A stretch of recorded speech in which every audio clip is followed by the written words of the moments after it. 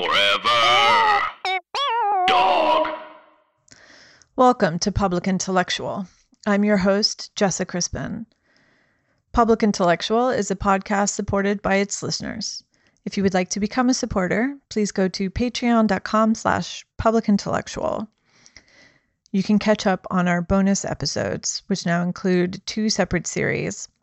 The first being Film Club, wherein Eileen Giselle, a film critic and poet, and I discuss the films that we've been watching.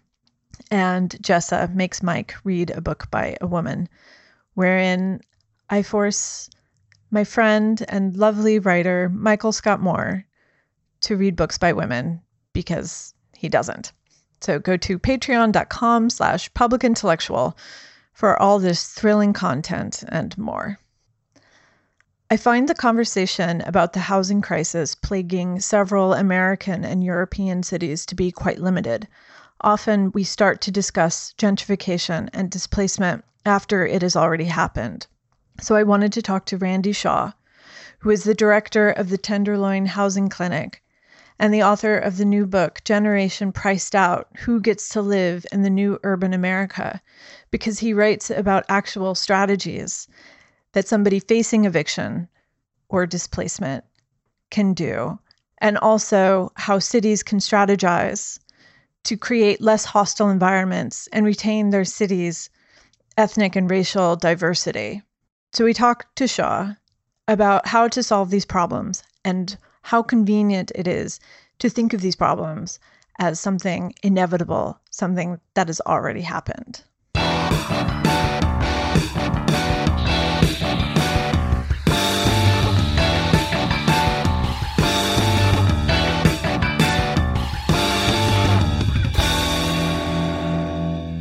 When gentrification is talked about in the media, there's always a sense of it being inevitable, as if there's nothing that can be done to stop it from happening. And so you talk in your book about very specific acts that cities, nonprofits, and citizens can do to prevent displacement and rising rents and so on. So I just wanted to start by, I guess, first asking why you think it's talked about as this unstoppable force, and then your history in sort of working with gentrification. Well, I think, because I have written a prior book about my experience in the Tenderloin neighborhood called The Tenderloin: Sex, Crime, and Resistance in the Heart of San Francisco, I know that you can stop gentrification because we've done it through policies in the Tenderloin. We're the one neighborhood in San Francisco that will never be gentrified. But I think the reason that this idea of inevitability, which is very pervasive in high housing cost cities, is that it justifies homeowners opposing new apartments. And as I say in the book, I think all the prior books on gentrification have primarily focused on these big luxury projects, which then displace people directly and causes gentrification. And what I argue in Generation Priced Out is gentrification has more commonly occurred in city after city because homeowners do not allow apartments to be built in their neighborhood. And so they make housing a lot more expensive, and that causes gentrification without any development. And that's kind of what I think the point has been missed. Gentrification has primarily been caused in this country without development, but just by letting an artificial scarcity of housing drive prices up. And it often seems to be talked about in this way that it's a personal problem, like, you as a millennial moving into a historically Latino neighborhood or something like that, you're the problem, which sort of lets everybody from the developers to homeowners associations and so on, like, off the hook, which I find sort of stunts the conversation. Yeah, well, that's sort of the theme of Generation Priced Out. It's about the homeowner associations, which are dominated by boomers, end up blaming millennials, who are often the ones paying the ridiculously high rents, instead of saying, wait a minute, we're not letting apartments get built. And so therefore, there's no place for millennials to live except for the renter neighborhoods that Latinos or African Americans are living in, because we won't let millennials live in our neighborhoods because it's homeowner only. And so it's been this exclusionary zoning policies which have really driven up the price of housing in all the so-called progressive cities in this country.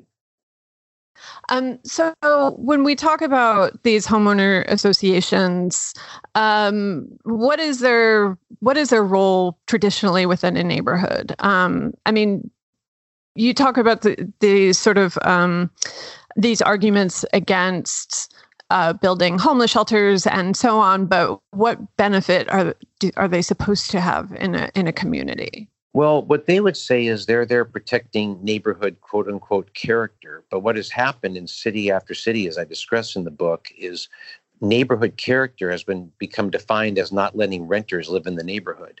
Mm-hmm. And that's not originally what neighborhood character was supposed to be about.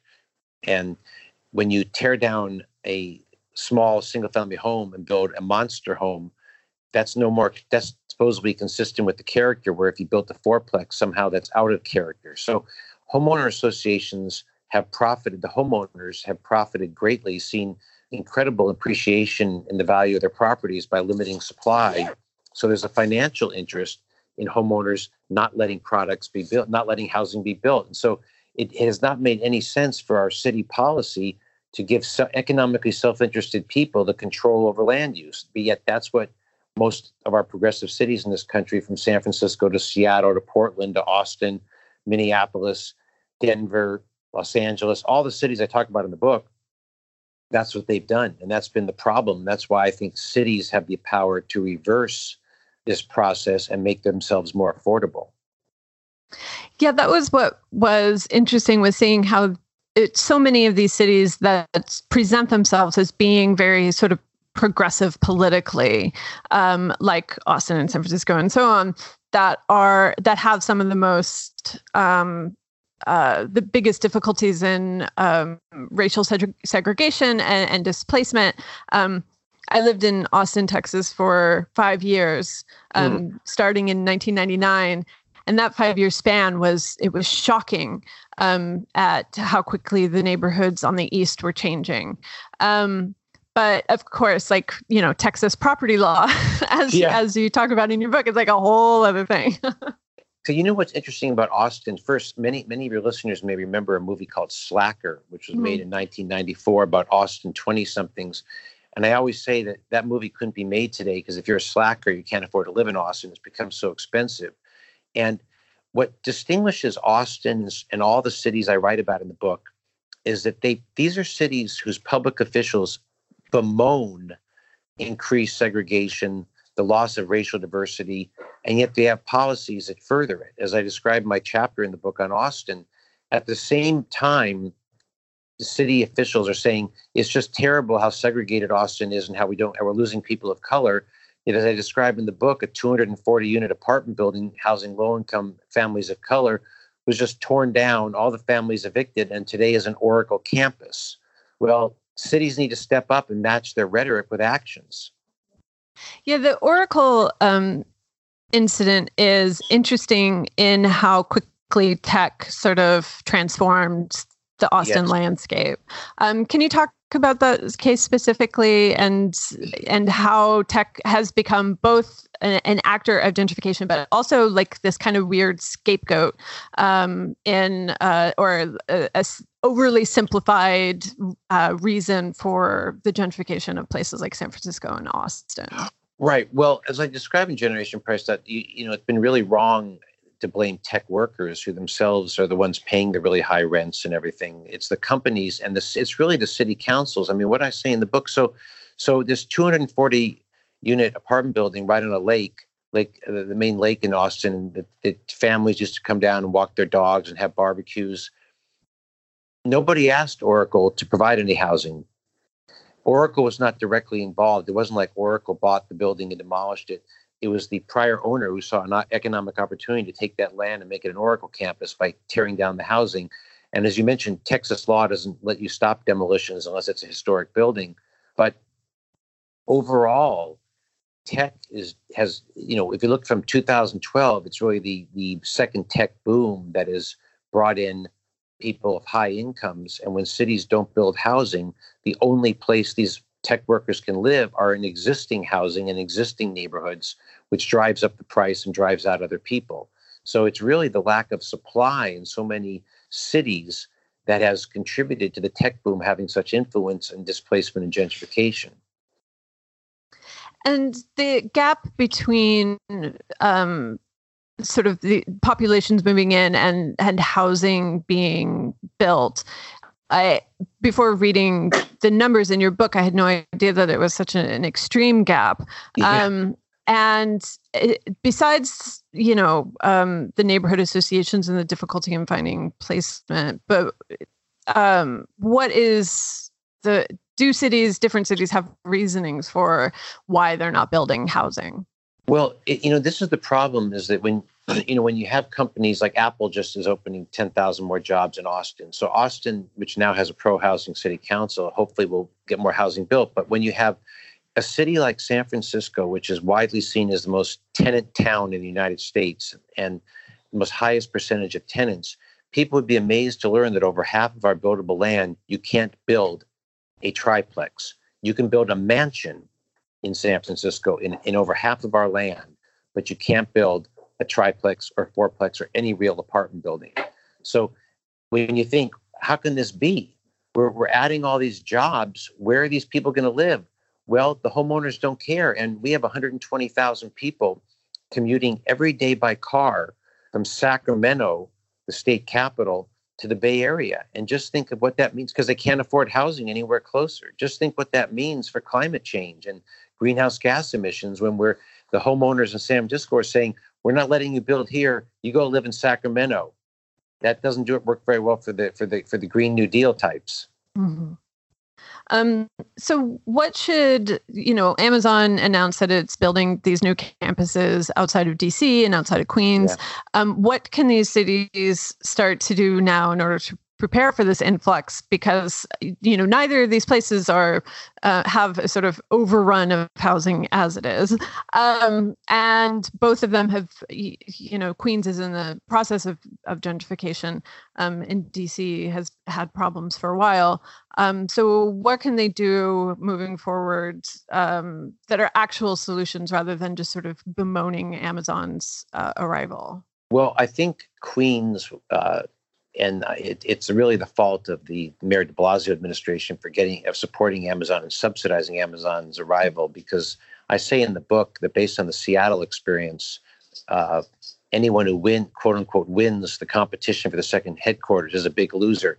You have to figure out a way to have housing development planned to take on these kind of big new job creators, and that Amazon would have been better off to go to a place like Charleston, South Carolina, someplace that didn't already have a hyper inflated housing market, than to go to Queens, which is just going to really which has been more affordable than other parts and much of Brooklyn.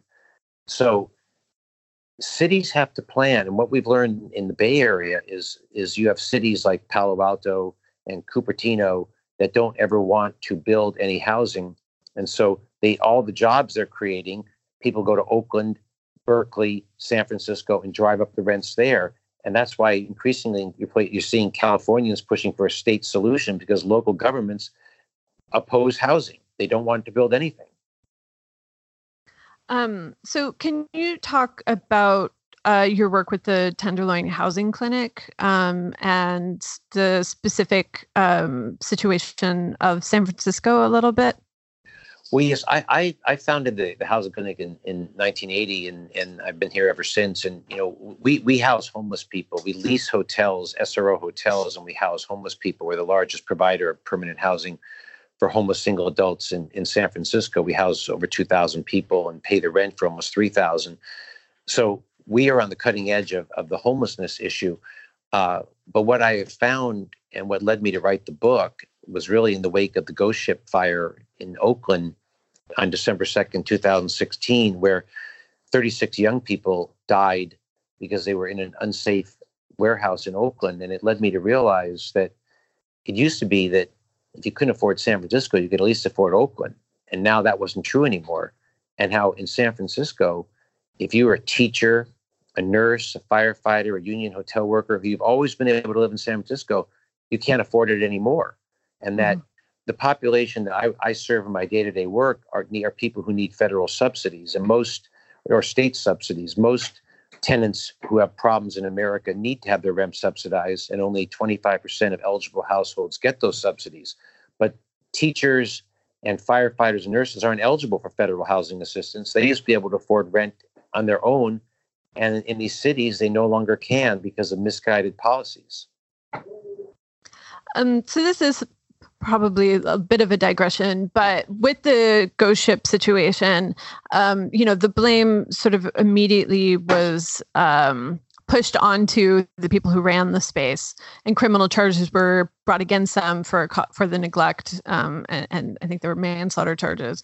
And it just seems like a lot of the media coverage did talk about the impossible housing situation in the Bay Area, but I don't know, the criminal charges against these two men trying to create a space within Oakland that they could afford and be creative in just seems really deeply misguided to me. I completely agree with you. And, it's so much easier to talk about individual misguided people than to talk about cities that have misguided policies. And that's really what happened there. And what's really sad is after the ghost ship, the mayor of Oakland, Libby Schaaf, pledged that don't worry, this won't lead to a crackdown on warehouses. We don't want to displace more people. But in fact, that's exactly what happened in Oakland. There was a way, all the other owners were afraid they'd get in trouble. And instead of the city developing a program to bring the live work units that needed fire suppression systems and give them like financial assistance to keep these units, there was just mass displacement and there was of artists from Oakland. And that's not good for anybody. So the homeless crisis in LA seems similar to the homeless crisis that's happened in San Francisco, but on a much sort of larger scale. What are the things that are being done to help that crisis? I mean, you talk about the proposal of a shelter that was rejected in Venice Beach. Which was very frustrating to read because that's where people already are.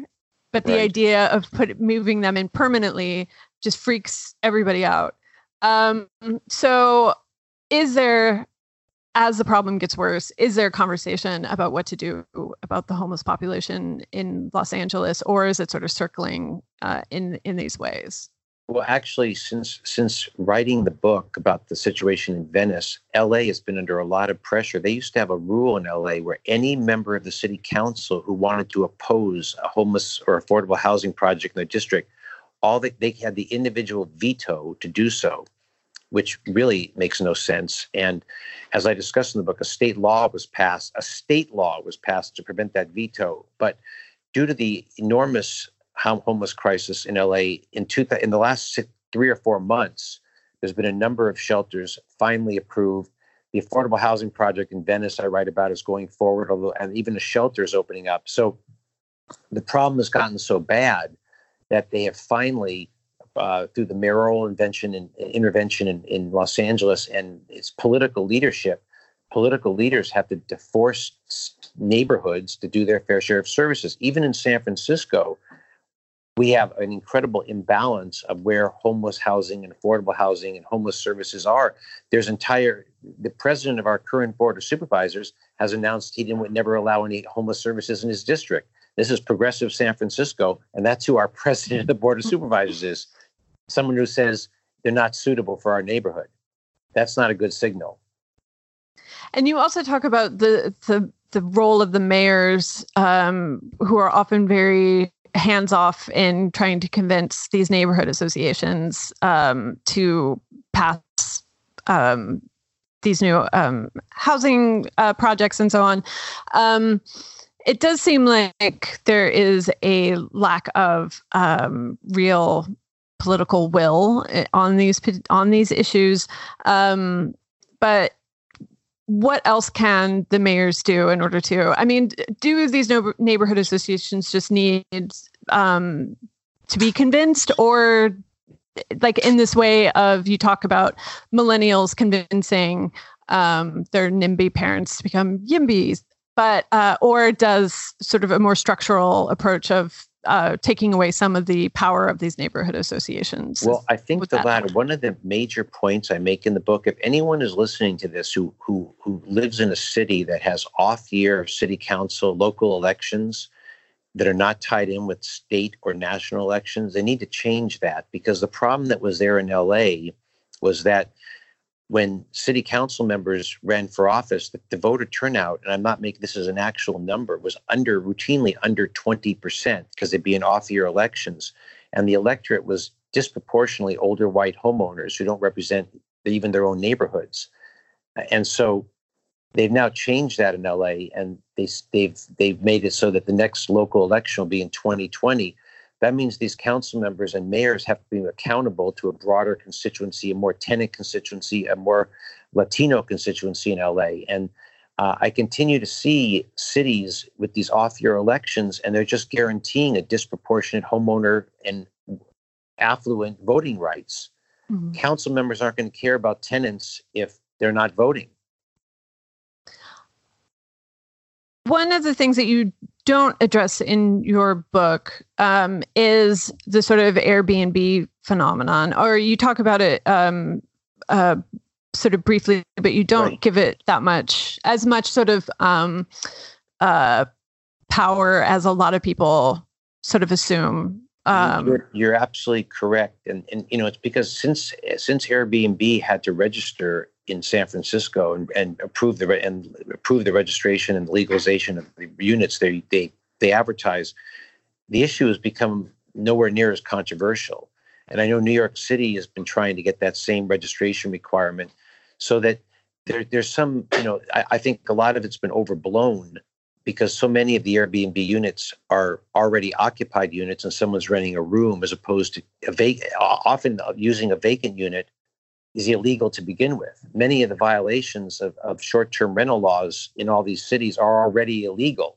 Mm-hmm. And it's not a function of anything that Airbnb particularly has done except create a market for it, an easier market. But the registration requirement, as I described in the book, has made a huge difference. And I think that's why New York City activists are pushing so hard for it.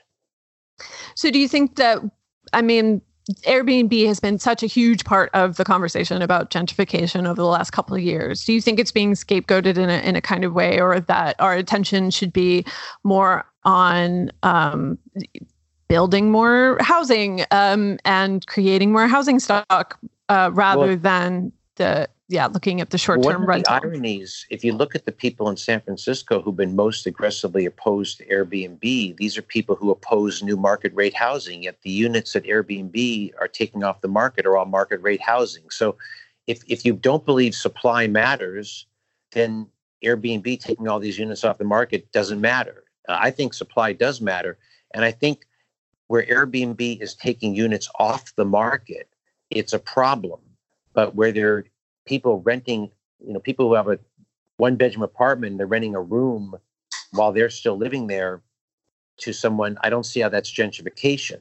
Mm-hmm. Because they can rent the room for any price to anybody, whether they're Airbnb or not. So we're not going to end the short-term rental industry. It's been going on. And I think that it's really, I don't give it the significance that many do for causing gentrification. And I think it's also interesting how many people sort of need now to Airbnb their bedroom in order to be able to afford a rental.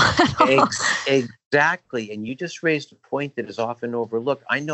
We know people, especially seniors who are living on a fixed income, on a pension, who they see an opportunity. They have a 2-bedroom place and they think, hey, I can do Airbnb it. And obviously, and those are often not wealthy people renting out their apartments and a room in their apartments. When I see, especially in New York, and I think this was in Seattle as well, people talking about creating affordable housing. A lot of times what they were talking about was these sort of micro studios, these very, very small, like 250 square feet places that either had no kitchen or had a very sort of limited space, whatever, just these tiny pods. And I just worry that when we talk about building new housing, we're sort of leaving out the dignity aspect of the housing.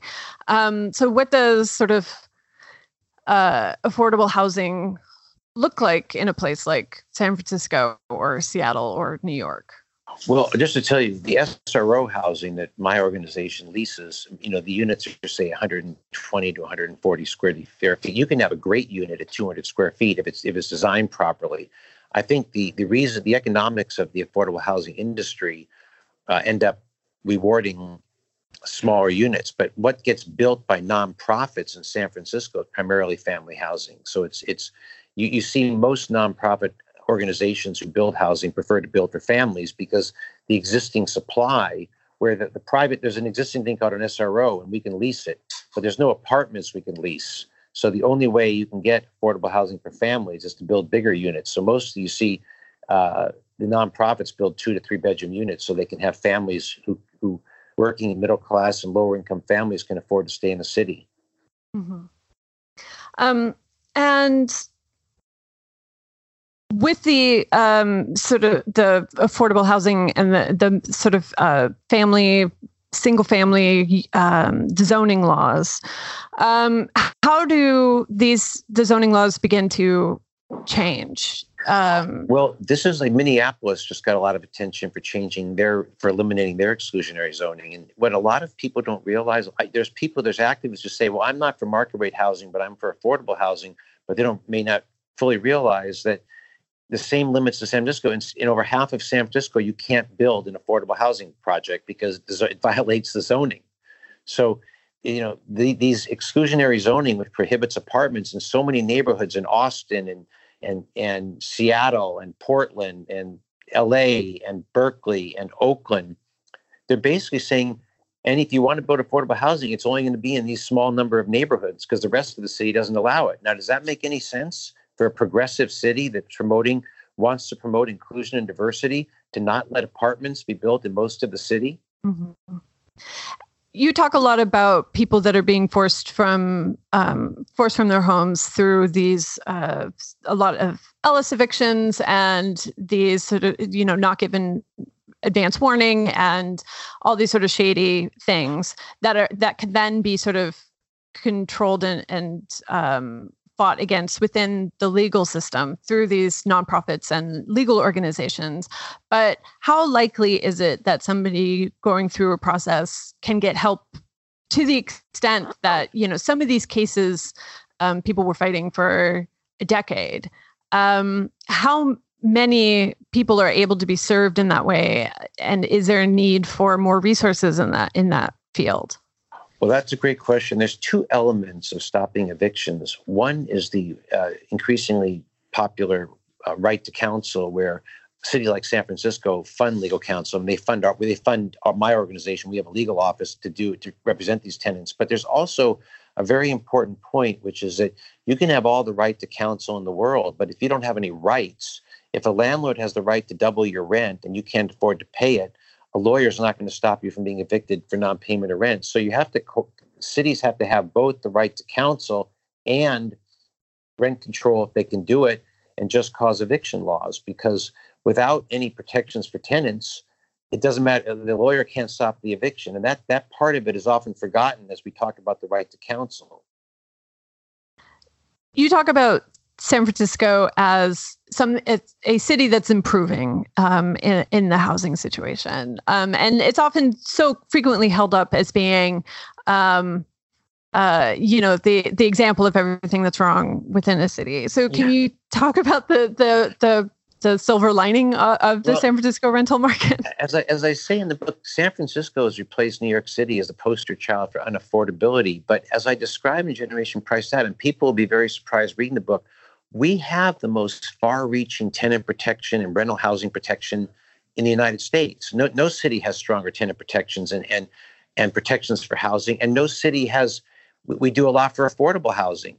It's just we've had real estate pressures that's primarily caused by the fact that we went about 30 years without building much housing. And when you go 30 years, or whether you have jobs and development, and you don't build housing, eventually it catches up with you. And that's what happened in San Francisco. We just never, because of homeowner anti-housing politics, to this day, we still have most of our city zones, so you can't build apartments. So that's really the crisis in San Francisco. It's more of a zoning and land use crisis. When people see our laws, there's every city in this country, every tenant city would love to have the kind of protections our tenants have in San Francisco, yet we have the highest rental market. If I could also mention before we end that people can learn more about the book at generationpricedout.com, and sure. They can. I write regularly about housing on Twitter at Beyond Chron. That's Beyond CHRON, so people can keep in touch. Forever Dog. This has been a Forever Dog production.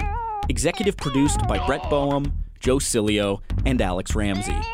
For more original podcasts, please visit foreverdogpodcasts.com and subscribe to our shows on Apple Podcasts, Spotify, or wherever you get your podcasts. Keep up with the latest Forever Dog news by following us on Twitter and Instagram at Forever Dog Team and liking our page on Facebook.